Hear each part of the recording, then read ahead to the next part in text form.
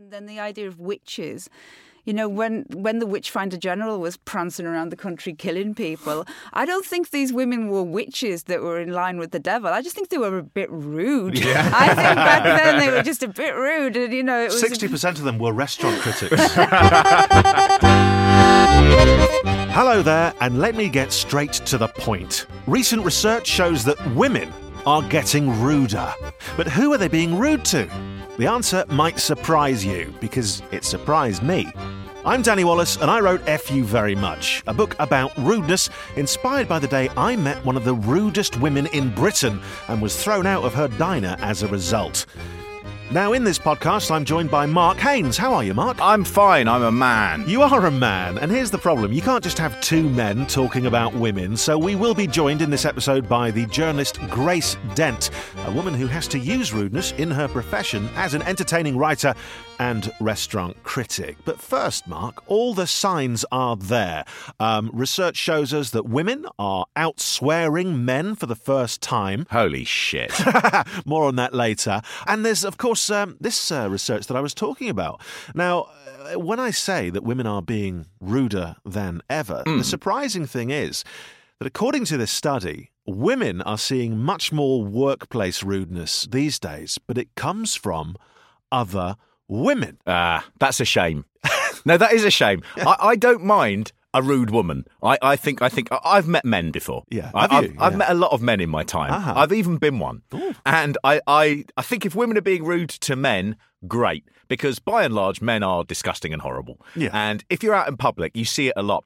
I've been watching quite a lot. I'd love to say this was for work. It's not. I've been watching quite a lot of Celebs Go Dating. Oh, yes. Not the recent series. I've gone back to series 2, Right. which I've never seen. And I'm enjoying it greatly. But what really comes across in that is that the girls, by and large, who take part in it, who I believe are a pussycat doll, an actress from Hollyoaks, and Fern McCann from The Only Way is Essex, they, when they go out on their dates, are always delightful, they're friendly, they're open, and if they don't like someone, they let them down gently. The boys, however, are, by and large, they are just disgusting. And they're disgraceful, and they're rude, they don't turn up, they're horrible to the girls, they're really mean. So when I look at that, and I understand this is not a scientific way of doing it, using Celebs Go Dating Season 2, many years past its sell-by date. But I do sort of think, I'd like to see the girls really be ruder to the blokes, because the blokes are, by and large, horrible. And I think that that's a big society-wide problem that we have. But why don't you want the men to just not be rude? Why are we at a stage where we are thinking, well, if this person's being rude, I've got to be rude as well. The world has to be ruder to cope with it. Are you talking about equalising that balance? I would like to see a world where men aren't rude. I just don't think that world's going to happen. Right. I don't think it's going to happen. I think the only way that you can combat rudeness, and you know, your book proves this wrong, what I'm about to say, but I'm going to say it anyway. Yeah. The only way that you can combat rudeness is with rudeness. Really? Yeah, absolutely. I know everything I've read says that is the worst thing to do. I've wasted my time writing this book. It's ridiculous. I've read it and I just took nothing from it.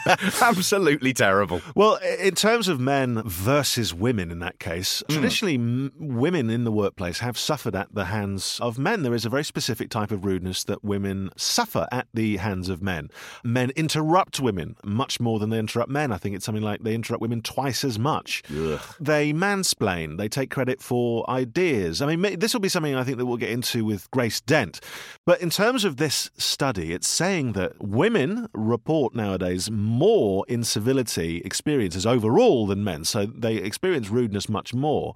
But across the studies, they found consistent evidence that women were reporting higher levels of rudeness from other women than from the men that traditionally we think dish out this rudeness. So they say, in other words, women are ruder to each other than they are to men, or than men are to women. Now, what's going on there? I don't know. Is that like negging? Is that trying to impress the men in the office when a woman uses her rudeness to take down another woman? I don't know. I think we saw an example of different standards recently with the White House Correspondents' Dinner, where traditionally the president would turn up. This one didn't for some reason.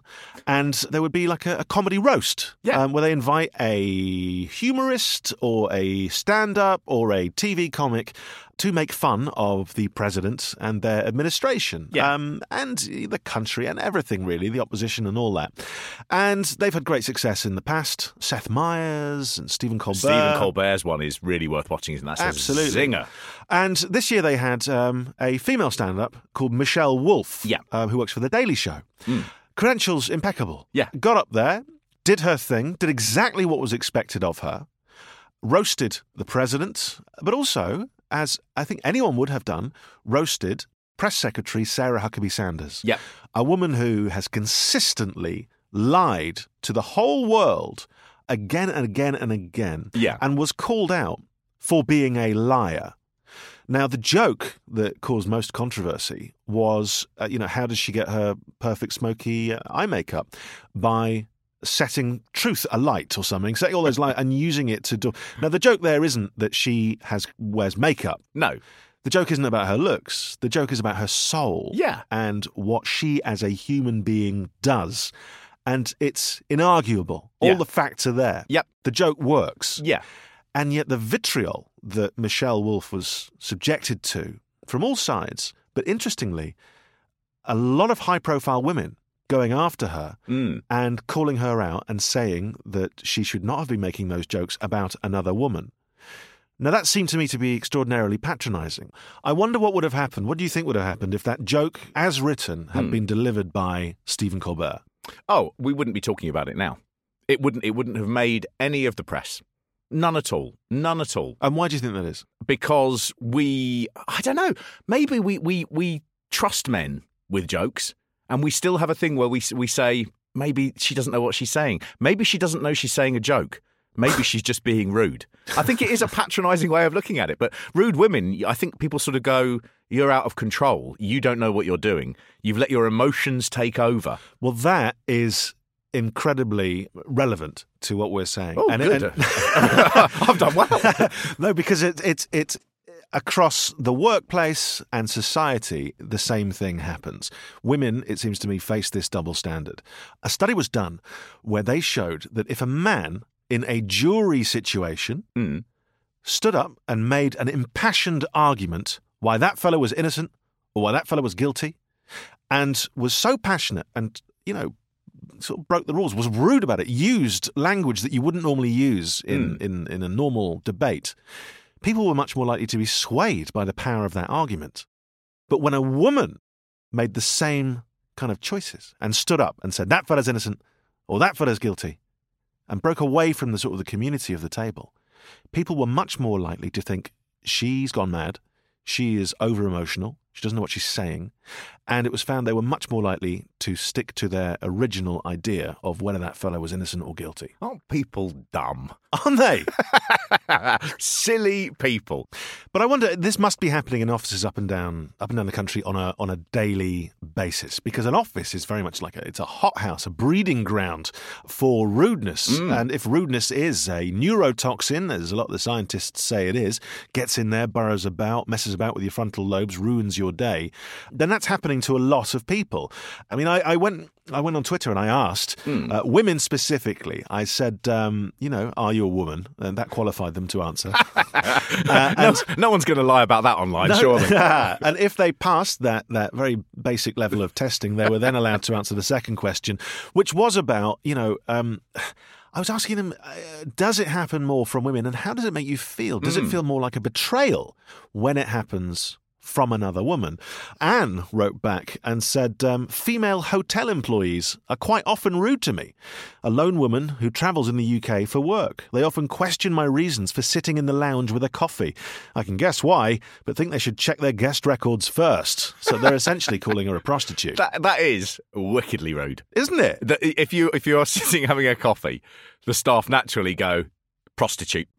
That's fairly rude. I think it's very rude. I wonder if I was working in a hotel and if I was a man, I mean, there's no way I would feel comfortable raising that as even a possibility. No, and also the female staff would not see you sitting in the lounge and think this is a spectacularly old rent boy. Liz says, whilst most rudeness has come from men, the rudeness I've received at the hands of women has felt far worse because it was unexpected and it felt like a betrayal. There's that word. They most definitely wouldn't have treated a man the same way either. It was work-based and whilst the kids were little. So I guess that's a hint. But I think that's interesting there what she's saying, because she's saying whilst kids were little. So why would she mention that? It's obviously because she's been mentioning the kids. She's got pictures of the kids or something because she has now become something other in the office. Yes. She's not someone to go drinking with. She's not something they've got as much in common with. Yes. She's sort of another type of person. The same thing happens to young mums all the time. It's our society, isn't it? That we say you go through different things. If you're a single woman, you're a laugh. If you're a mother, then you're something a bit sacred that you don't swear around, that you sort of push to one side and you still have your mates over there. It's a funny thing that. But also you become a bit boring to those people. Yeah, absolutely. Because they're not going to, they can't relate to you in the same way. And once you put someone in that different sphere, then if they're rude to you, that's like, that's a strange thing. It's like your mum being rude to you. It's like your grandma telling you to F off. Once you've put them into these different sort of things as they go through the journey of life, then the rudeness seems to be sort of more compounded. It happened to me a lot, I found, when I first became a dad and I started to suddenly become one of the guys with buggies. Yeah. And you have to go walking a lot, in the early times, and you're just pushing this buggy around. And I found that I was no longer a man. Yeah. I was a buggy. Yes. They didn't see me. Yeah. They wouldn't even really lock eyes with me. It was just you're like a vehicle, a slow-moving vehicle. Even trying to get into a shop, you become a hassle. Yeah. People don't really open doors for you or help you much. They just try and squeeze out first to get out of the way. Yeah. And that's for a dad. And I wonder for, a mum, whether it feels the same. I suspect it does, and it may be even worse. I would help a lady if I saw a lady in the tube, for example, and there's only stairs there, which incredibly in 2018 is about 95% of the tube stations. I would always help her with the pram. I probably would also try and get ahead of her before it became a thing where I had to do it. I'm aware that's rude. Yeah. I'm aware that if I was in a shop, I'd hold the door open for her if I was then leaving. If I was in there, I'd be thinking, if she doesn't get through the door, she can't come in and the baby won't make noise. Oh. So I'm aware it's a problem. I can see why people might not do it, but it's all based in absolutely unacceptable rudeness. But that's an interesting thing, just the fact that Liz just dropped it in at the end as well. It's right at the end of this tweet, and it just says, and whilst kids were little. So it's almost like she didn't feel comfortable enough putting that up front, because I think probably that is something that happens in offices. It probably happens, probably men treat mothers differently as well, because it's like they're no longer on the table. Yes, you know what I mean? Absolutely. They've taken their eye off the business ball. They've taken their eye off the business ball, and I'm not as interesting to them as I was. Do you know what I mean? There's all those absolutely horrible, weird tensions in there. Yeah, they were supposed to worship me as the best colleague they'd ever had, and now they've got a child. Some of that love will be taken away. On that note as well, Claire says, I found when I had children that women were ruder than men. It felt like it was a crime sometimes to have a child in a pram, and I thought to myself, odds on, they are themselves mothers. Couldn't understand it. Not all women, though, they say at the end. How That's strange. A nice little thing at the end. Not all women. Not all women. Yeah, I mean, we could say that about everything that we've said. Let's make that clear. Yeah. Not all women, not all men. But that's funny. I had no idea. I would have thought that as you became a mother of a young child, I would have thought you'd have seen everyone becoming far more pleasant rather than ruder. I mean, Sally says, I didn't realise this was a theme, right? I'm just picking through all these responses and I'm finding that this theme is more and more prevalent. And it didn't strike me at first. But Sally says, when I was pregnant, I always found that men were more likely to give up their seat on the tube for me than women. It seems to be that... Well, Sally's not met me. Yeah, that's true. But from a lot of these, the general vibe is that, look, men are ruder. Yeah. Happens more from men. Yep. But when it happens from women, it feels targeted. Yeah. And already I feel rude because we are just two men talking about women. It's a podcast. I mean, it has to be two white men. That is a absolutely bona fide legal obligation. Then let's change that. Because, yeah, no, absolutely. Sweet because, Jesus. For a better angle, I think, on women and rudeness, we should very politely welcome our expert guest to the studio. Grace Dent is a fierce and very funny restaurant critic, an author and commentator, a TV and radio presenter, and we will welcome her now. Grace Dent joins us in the studio. Hello, Grace. Hello. Thanks for having me. Thank you for being here. You are not a rude person. I am absolutely 100% not a rude person. I worry about being rude all the time. I think people imagine I'm going to be ruder than I am. I think that I am afflicted with a slightly rude tone of face. So like a rude resting face. This is it, resting bitch face. But I always say that my bitch face is not resting. It's still got work to do. I just think that it's probably being a critic and the way that I express myself in writing and just I think I've got that kind of northern look about me. You know, Right. It's like I clearly don't come from an ancestor of, the royal family. I'm not kind of willowy with like long limbs. I look like a scrapper. And I think that that's quite unusual in media sometimes. And people just think I'm going to be rude. And I'm a restaurant critic. They think that my job is going in and going, well, this is rubbish.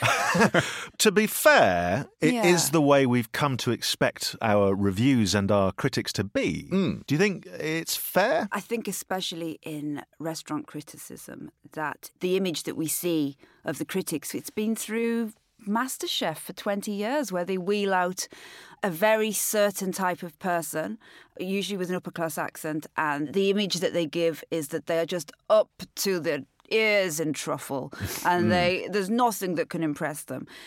But also, there's a pantomime about it. Definitely the public like the rudeness. They enjoy the rudeness. So you have to deliver the rudeness slightly. I was on MasterChef quite a few times and I was nice and nobody noticed me.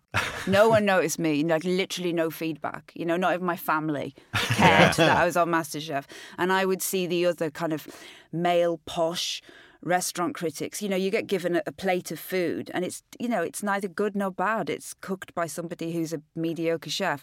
And, mentioning no names, some of the restaurant critics would just go, this is I wouldn't feed this to my budgie, and that's what will get edited in. Yeah, because there's a the currency in that. Yeah, it's Simon Cowell. That it's that kind of every show needs those people, the rudeness. I think that a lot of the public haven't got the ability, I'm going to say the balls, to be rude. So they enjoy seeing it. They think, well, I would have thought that, and they love it. They get a kick off it. But do I feel good about that? No, I don't think it's ethical. I'm happy that I've papered my house and I put my bills, I put my electricity on via rudeness. No, because this is it. When I was coming to see, you today, I was a bit late and that crucifies me. It's like I've got this like pain in my chest thinking that you think that I don't care. Now, that's a level of rudeness and I take that with me. When I'm reviewing, I know how much power that I have as a critic. I wish that I didn't have so much power. I wish people wouldn't listen to me sometimes. And when I walk into a restaurant, I can feel the atmosphere change and I feel fear. And I feel some people don't want me to be there. They'd rather have not. I walked in tonight. And I overcompensate immediately. Have you actually written anything that you look back on now and you go, oh, I wish I hadn't done that? Yes. Really? Yes. Yeah, many times. Because, I think that people imagine that journalism is still in that state where you have ages to think about it. This idea that you get like a commission for 5 weeks' time and you get to go and tinker with your ideas. Look, when I used to write a lot more opinion editorial, especially going into this world of, everything, all the newspapers going online, we went from you get given an idea at 10 o'clock and you've got to have turned in 900 words by 2 o'clock. And for the last hour of that, they're saying, where's the copy, where's the copy, where's the copy? You don't know what you think. And the easiest thing to do often is be rude. Because rudeness is easy, like it's a lot easier to churn out 900 words on why you disagree with, Amanda Holden's new Well, I'm trying to think of something not very nasty about Amanda. She's very lovely. But it's easier to churn out something... She's changed her hair. Yes, there you go. Very good example. It's easier to churn out that than to do something wise. And what did Morrissey say before he went absolutely insane? I was about to say, I mean, there's a lot of things he said recently, none of which are worth repeating. It's easy to laugh. It's so easy to hate. It takes guts to be gentle and kind. Yeah. Do you remember when he used to live like that? Yes. Yeah. And now he's just turned into this. It was funny the other day because he has now... We used to love his kind of rudeness, his panto rudeness. And we all put up with it, didn't we? And now it's turned into he's just in LA being one of those like Brexit supporters. Absolutely. But again, it was that thing of the slightly refreshing rudeness from somebody. But now that it's all pervasive, and especially in journalism, like you say, there's I remember when David Bowie died. And Giles Corran wrote quite a rude piece about get over yourselves, why you're so upset you never knew him.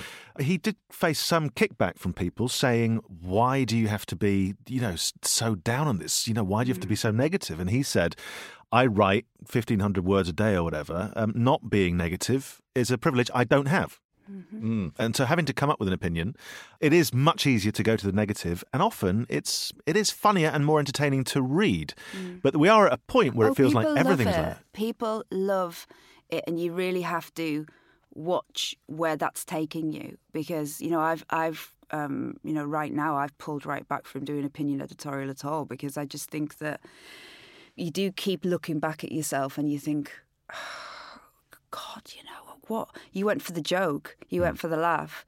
You know that, very often you'll have, you've got 800 words and you get to 600 words and that's where you come out with the killer line and you think, oh, damn it, and you just lift it right back up to the beginning, and just go, because that's as far as anyone's going to get. And that's what they'll grab. And then, the subs will look at it, there are hardly any sub-editors.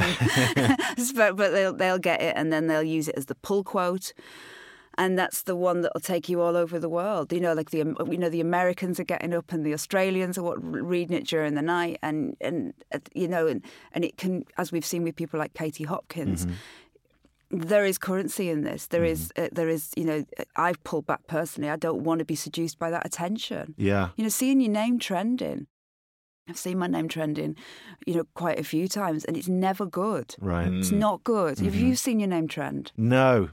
But this is it. If you haven't, then you think that was quite a depressing thing to say. That's it. but this is the case in point. Because you look sad that you haven't seen your name trending, but it's never good. It's because you've said something. You said something awful. You've said something that you didn't think was rude. Yeah. I mean, surely everyone thinks this. Yeah.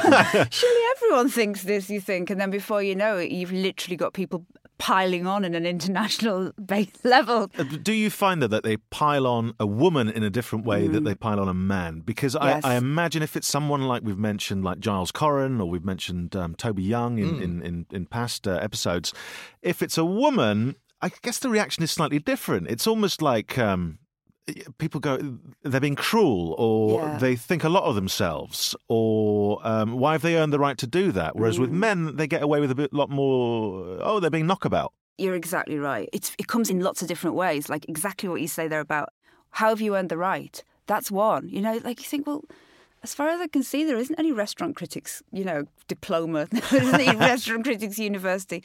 So you get that. And also, it's almost like you're going against nature. If you make a joke about a kid, if you make a joke about an idea that a woman has no compassion. Of course, I've got compassion. I've got compassion coming out of my ears. But for that 5 minutes of writing, I demonstrated no compassion. Or you're being bitchy. Or just jealous. Are you jealous? Are you writing this about, it seems like you're just jealous of that person's looks. Methinks. Always methinks. When they've gone a bit Elizabethan. Lovely. A lot of Elizabethan people getting in touch. Well, using methinks means you've won. You've won the argument. It's in the rule book. What I find is that it goes viral and big very, very quickly. And I'll see, Giles gets away with absolute murder. I love Giles, but he does. I see him do things all the time, and I think, How is this not on the news at 10? Yeah. How, you've made this joke and you're also on BBC One and you've got these amazing shows and you work for this newspaper. I've said things before where people have immediately tried to get me removed from the Bailey's Prize, removed from my job, writing letters to the letters page. There's an idea like remove her, for her rudeness, for her abruptness. But do you know something? I sound like I'm complaining. It's also a massive privilege that people listen to me at all. I really mean it. Well, and everyone must feel the same. But what I notice a lot as well is if say, Giles Corran said something extremely rude, people don't come back at him and say, oh, you're just trying to be like Toby Young. Whereas what I've noticed is a lot of the time, if a woman says something which is perceived as rude, say like a Julia Hartley-Brewer type, they would immediately come back and say, oh, you're trying to be like a pound shop Katie Hopkins. So it's always reducing it to this, it's like we're allowed 2 rude women. Yeah. You know what I mean? Yeah. Does that happen to you? Yeah, no, all the time. I always get compared to Katie Hopkins. It's the first thing that people go for every time. And it's just, it's just the way that it is. When you're sort of having people say, "Oh, you're very rude," and they're criticising you, is there a difference between the way that men do it and the way that women do it? Yeah, I mean, I think men generally just think that they could do your job better than you, whereas women will come in straight away and just. I mean, women are often very nasty about my looks, but with men, it's often, I just know better. Why have you got this job? And it's really interesting because sometimes I think, well, should I come back and go? So they go, who are you? This idea that you, as a woman, that you are being rude about a man when he's working. That's a big thing. A woman is not meant to criticise a man when he's doing his job or he's doing his best or he's putting his passion or if they've cut it. Or if he's a man. Or if he's a man. Or if a man, and we see, I don't get to know who the chefs are. They keep the chefs away from me to keep it kind of fresh. But then they will cut a man whisking an egg going, I'm cooking this for my gran who loved eggs, like that. And then, of course, they cut it to me, like Darth Vader, going, oh, this is the worst egg I've ever tasted. So, of course, then it's prickling people about compassion. There's also this idea that I think that a lot of people carry scars with them from school about bullying and the girls in the in crowd and the girls in the clique and the girls that have. So you get that. You're getting a backlash from that. I get a lot of. She reminds me of a girl I went to school with, and she was nasty. And I think, oh mate, you're 55. Yeah, let it go. Get therapy. It's really therapy for everyone. I always say, almost everybody that talks to me on Twitter after 11 o'clock should just really make sure they get fresh air the next day. Like I always say, like everybody just needs their router taken off them and then just star jumps. No, but there's lots of different things going on that people see in my rudeness that reflects, my pantomime rudeness on television. Also ambition, ambition. They don't like that. When you're on a game show, there's an idea like you've pushed yourself in. I get this. Oh, she gets her face in everywhere. Like you think what? And whereas it doesn't. It's not. Well, maybe the men. Maybe you get that. Do you not get that? I think everyone gets it to a certain level, but I think it's certainly much more destructive when it seems to be pointed at women. And you've mentioned the last 5 minutes 3 A words: acerbic, abrupt, and ambitious. But there's a 4th one that women tend to get that men don't, which is abrasive. Yes. And I talked to a lady in the book called Kieran Snyder, and she discovered, looking at lots of people's performance reviews, that abrasive tended only ever to crop up in performance reviews of women, and always in a very negative way. You're abrasive. People find you confronting, aggressive. And when that same word was used in men's performance reviews, it was seen as a positive. In fact, they were saying you should be more aggressive. So we do divide the genders up and have different expectations of them and treat them differently, certainly in an office environment. I mean, she found a lot in terms of interruption. What she found was that generally people interrupt a lot, but men interrupt and cut off and take over the conversation approximately twice as much as women, but they're 3 times more likely to interrupt a woman as they are another man. But the women who do really well in business are the women who learn to interrupt everyone all the time. They're the ones, whether male or female, they'll just interrupt. And those are the ones that rise to the very top. But then that's really noted by the men around you because I've been in meetings where I thought, well, I'm not coming here if it's going to be a waste of lipstick. I'm going to say what needs to be said, and if people don't like it. And when I've walked out the room, like, people have said, do you realise at one point you actually had your hand on someone's face? That's the way to do it. Like they're wobbling their lips. Yeah, and it is noted. It's you have to be. But then this is why, you know, people like, you know, Hillary Clinton and Sharon Osbourne and these people, like them or loathe them, they have got a lot of stuff done, and they get there by. You have to be abrupt. You have to, and I'm learning it more and more. I'm trying, ridiculous as it sounds, I'm trying to be more abrupt. I think that actually is the key to success. Somebody said to me, you know, that when Hillary Clinton's emails were leaked, that what was one of the things that was most notable was how abrupt she is. You know, she just sends emails and there's no, oh, hi, you know, I hope you're okay today on this fine Monday. Yeah. Did your kids have a nice time at that? But no, none of that. It's just like, give me those figures. No. Yes. Mm-hmm. Like, you know, and so she was getting, you know, 300 emails done a week, whereas we probably get 22 done a week. You know, because and yet it was her lack of kind of abruptness that a lot of people. I mean, she should have been more abrupt when it came to things like the first debates with Donald Trump, who interrupted her something ridiculous like 78 times over the course of 90 minutes, and she was restrained, let him speak, maybe to let him hang himself with his words, but also because she could not afford to be seen as abrupt. Overly ambitious or, you know, acerbic or abrasive. There's certainly a thing which we as a culture see rudeness in women as being unnatural. Yeah. Women are supposed to be motherly, they're supposed to take you to their bosom, they're supposed to be nurturers and feeders, and as soon as they start being abrupt, we begin going, this is very unnatural. And our way to deal with that, of course, is to sort of push them out, like we're in a tribe. Yes. And the way we do that is through rudeness. You can begin getting everyone to pile in on them because there's something about it that we find uncanny. A sort of, in the sense of like witches almost. You know, these are the people that need to be pushed out because they're causing problems for us. Sorry, I'm butting in and being rude. I'm being abrasive. I'll be writing an email, methinks. Methinks. It's lovely to sit with two men who actually understand this, and I mean this because when you say this about women getting criticism harder.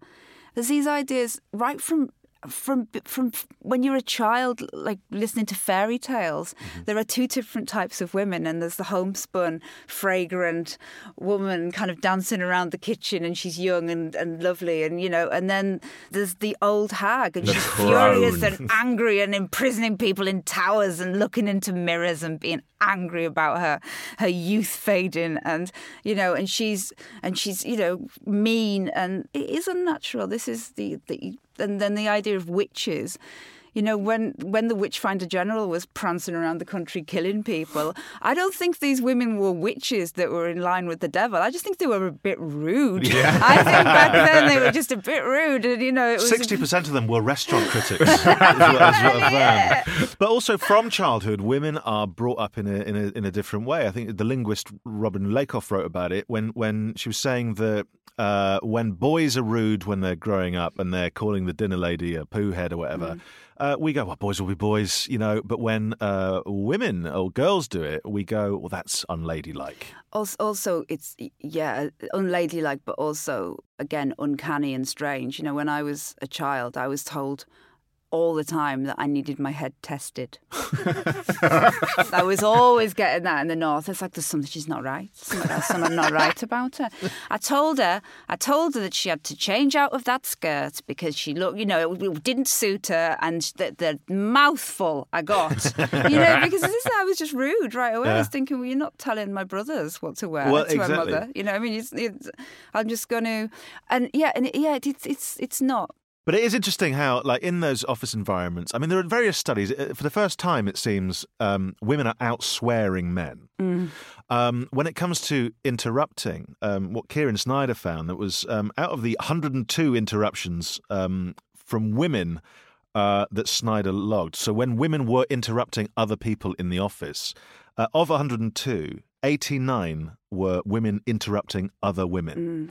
So it was 87% of the time. It's funny he did 102. I mean, I'd have gone for 100. No.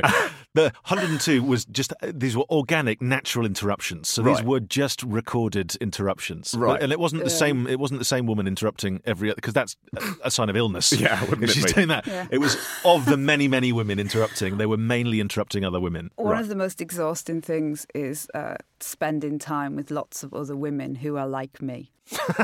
Because I am, amongst my friends, the ones who have kind of got to my age and they've opened up, successful PR companies. They've got events companies. They're like, they're entrepreneurs, and they go, let's all catch up.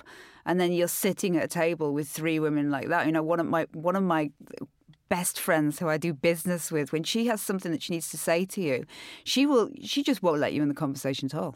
She just will talk and talk and talk and talk and talk. And then every time you try to say, but she'll just go, if I can just finish, it's like literally to get the face, the face is the hand in the face.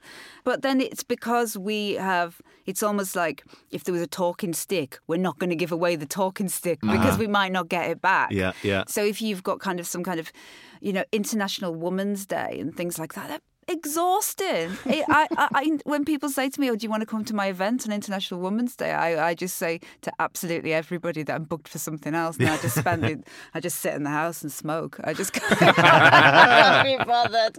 I'm like, oh my God, loads of assertive women like being assertive. I've got to say, I grew up in a house where everybody talked over each other all the time with the television on as well. So did I. And it's a constant thing where I am so used to people talking over. I can listen and I can speak at the same time. That's the way it works. Yeah. But I find the thing I hate the most, because it makes me feel terrible, is when someone says, please don't interrupt me. Oh, God, yeah. It's a conversation. You can't have that thing of going, they've finished, I now can prepare to speak, and I'm speaking. Yeah. I don't like that. When It's you're not having a natural. fight, like when you're having an argument with like a loved one or whatever, and you're in a relationship where that person doesn't want to be interrupted. But then, and that is the hardest thing, when they go, if I could just say my piece, and you want to say, well, I know what it is anyway, and I disagree with it, so let's just come back to me. Well, we've also got this thing of when someone says, actually, I'm speaking. Why we sort of go, fair enough, that does trump everything I had to say. It's become an accepted thing that when someone says that, you can't speak. It's because it's so unusual. And it's the last card you've got, because if that card doesn't work, that's it. All your power is gone. You've got this one card to play, which is, I'm speaking and I will finish. Yeah. Because that's as far as it can go without someone breaking someone else's nose. It's also a polite way of saying, shut your mouth. Yes. Shut your mouth. Well, I don't... I mean, again, I'm sounding unnatural. A lot of the time I don't care about people's feelings. Yeah. I don't. I mean, I think that I want to be Buddhist and want everybody to be happy. I want everybody, but life is suffering, and life has got suffering in it. And I think, I think that we all have our feelings hurt all the time, every single day, from the moment we get up. That's the natural kilter of the day is, oh, I didn't want to hear that. Oh, that's horrible. Oh, uncomfortableness. So when someone says, especially you see this on Twitter a lot, that people think that if they have been hurt, that's fair enough. It's okay to say you've been hurt, but then you can see them going, I'm going to run with this hurt. I'm going to run with it, and I'm going to make it bigger and bigger and see if more people will run with me. And it's just, it's not the natural way of life. You have to, I personally think you're hurt, you let it in, you acknowledge it, you let it go. And that's it. All these things that I've told you about. I got up this morning and they've been playing a show that I made with Boy George and David Hepworth and Danny Baker, and it was like me being one woman on a panel with a load of men talking about the 80s music, and I just had a string of men who'd like got in touch during that, because I must put it on about 1, which is peak time, warm night, summer's night, peak time, and all the best men are watching at that time. and there was just the guys just saying, you've got amazing tits. Oh, wow. So I showed him the guy that I see. I showed him it. I went, oh, look at this, and he went, oh, you need to report that. Okay. And I was like, what? I said, this is nice. I said, no, I'm taking it from this, that it was a good show. And I've got nice tits. And like, that's like really... I hope Danny Baker's waking up this morning to a load of tweets just saying, your beautiful rounded testicles. You have got gorgeous balls. And thank you for bringing them to tell. I think, the point I'm making is that you cannot get... I cannot afford to have 4 days being upset about the patriarchy, and it's just let it in and let it out. Well, However, there's outrage fatigue, isn't there, as well? Completely. Yes, I get this. Look, I'm case in point. I'm fatigued by everyone else's outrage to the point where I don't care, especially in this day and age where what you do is dissipated across the planet. Mm-hmm. These aren't the days where you make a joke in smash hits in the 80s and 15,000 people read it. This is a point where I say something and it's online, and before you know it, it's in Australia, and you can't second guess everybody. People are going to find you rude.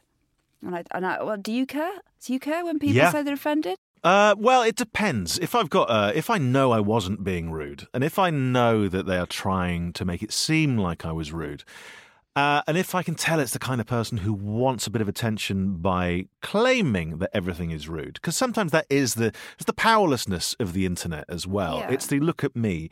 It's the people who are saying offensive things in order to be noticed, or taking offence in order to be noticed. It's the people who get offended at the most silly things. There's this phenomenon called why wasn't I consulted? Which is anytime anyone does anything, like when Children's BBC changed its logo from a green and black one to a green and black one, the internet went crazy. People in their 20s and early 30s going mad, shouting at CBBC for ruining their childhood. And why? They didn't care about the logo. They don't watch CBBC anymore, but someone had made a decision that they had not been consulted on, and they go crazy. And I think it's that same powerlessness that causes people on the internet to also target women in that way, of going, I'll take it from a man because a man is doing it and, he's making his decision, he's running with it, but I won't take it from you because you're not supposed to be like that. And in an office environment, I assume one of the worst things that can happen to a woman in an office, besides all the horrific, obvious stuff, is being seen as a bitch, because that's your reputation tarnished. Yeah, and not only does it affect your work with colleagues, male and female, but it also genuinely affects your chances of promotion, because they're not going to give the promotion to a bitch. Yeah. In the way that they would to a bastard. It's because he's aggressive, he's a go-getter, and he's going to go and get this done. And it's a really hard thing to break that sense of once you've been labelled. Yeah. It's a very, very difficult thing to do. Yeah. I think that the most successful women, because yes, I find that I have to dance between the two. I have to be hard and abrasive and look as if I don't care. But then you do have to be able to switch to being quite doe-eyed and compliant and ask after people's children and a little bit vulnerable and like look a little bit like they could look after you. And I get that. I get that from a lot of the men that I work with. They'll say, "Oh, you are, you are a little bit fragile, though. You've got a fragile side." And I think, well, everybody has. But then if that helps you to rationalise how I am, then that's fine. Well, it's actually helping them rationalise how they are as well, isn't it? It's kind of going, well, she's very successful. She's doing something I can't do, but really she needs me. Yeah. Oh yeah. Oh, especially because I don't have children, and I don't I'm not married at the moment.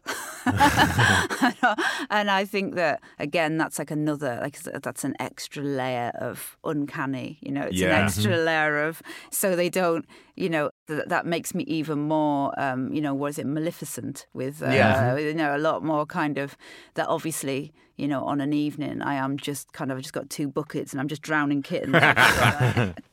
Grace, thank you so much for coming in and talking to us. You're not rude. I don't think I am. No? I don't think I am. I think that I am everybody who is in my life knows that I am sweet and nice and not rude, but they all get a kick out of the fact that I can vocalise the feeling that everybody else has, and if need be, I will say it. And if you give me a blank sheet of paper now, I can write you 1,000 words of rudeness if you want, and it keeps the lights on. Hide the pens, Mark. Hide the pens. Thank you for having me, boys. Well, our thanks to Grace Dent. And I'll leave you with a little fact, Mark. Mm-hmm. We've talked a lot about rude men and rude women and all of them together in an office. And here's a strange fact. It's been shown in one sort of survey that a rude man will earn 18% more than a polite woman. Good Lord. 18%. I'm going to have to make some fundamental changes.